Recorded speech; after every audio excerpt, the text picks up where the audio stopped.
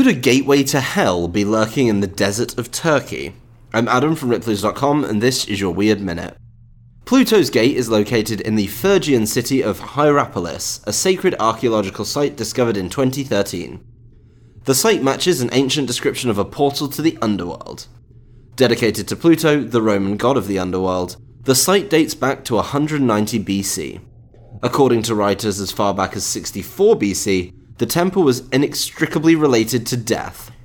Deadly vapors were said to rise from the ground, killing animals that got too close.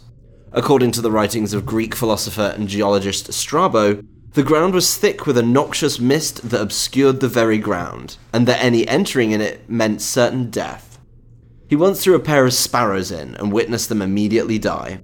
The cave quickly became a tourist site, with worshippers entreating the cave they believed to lead to Pluto for help.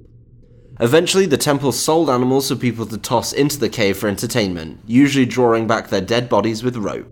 Today, archaeologists have confirmed some of his observations, finding a cave that may have been what was referred to as Pluto's Gate. According to them, the cave continues to emit toxic gases. For more strange stories, visit Ripley's.com, rate the Weird Minute if you haven't already, and tune in tomorrow for another Minute of Odd.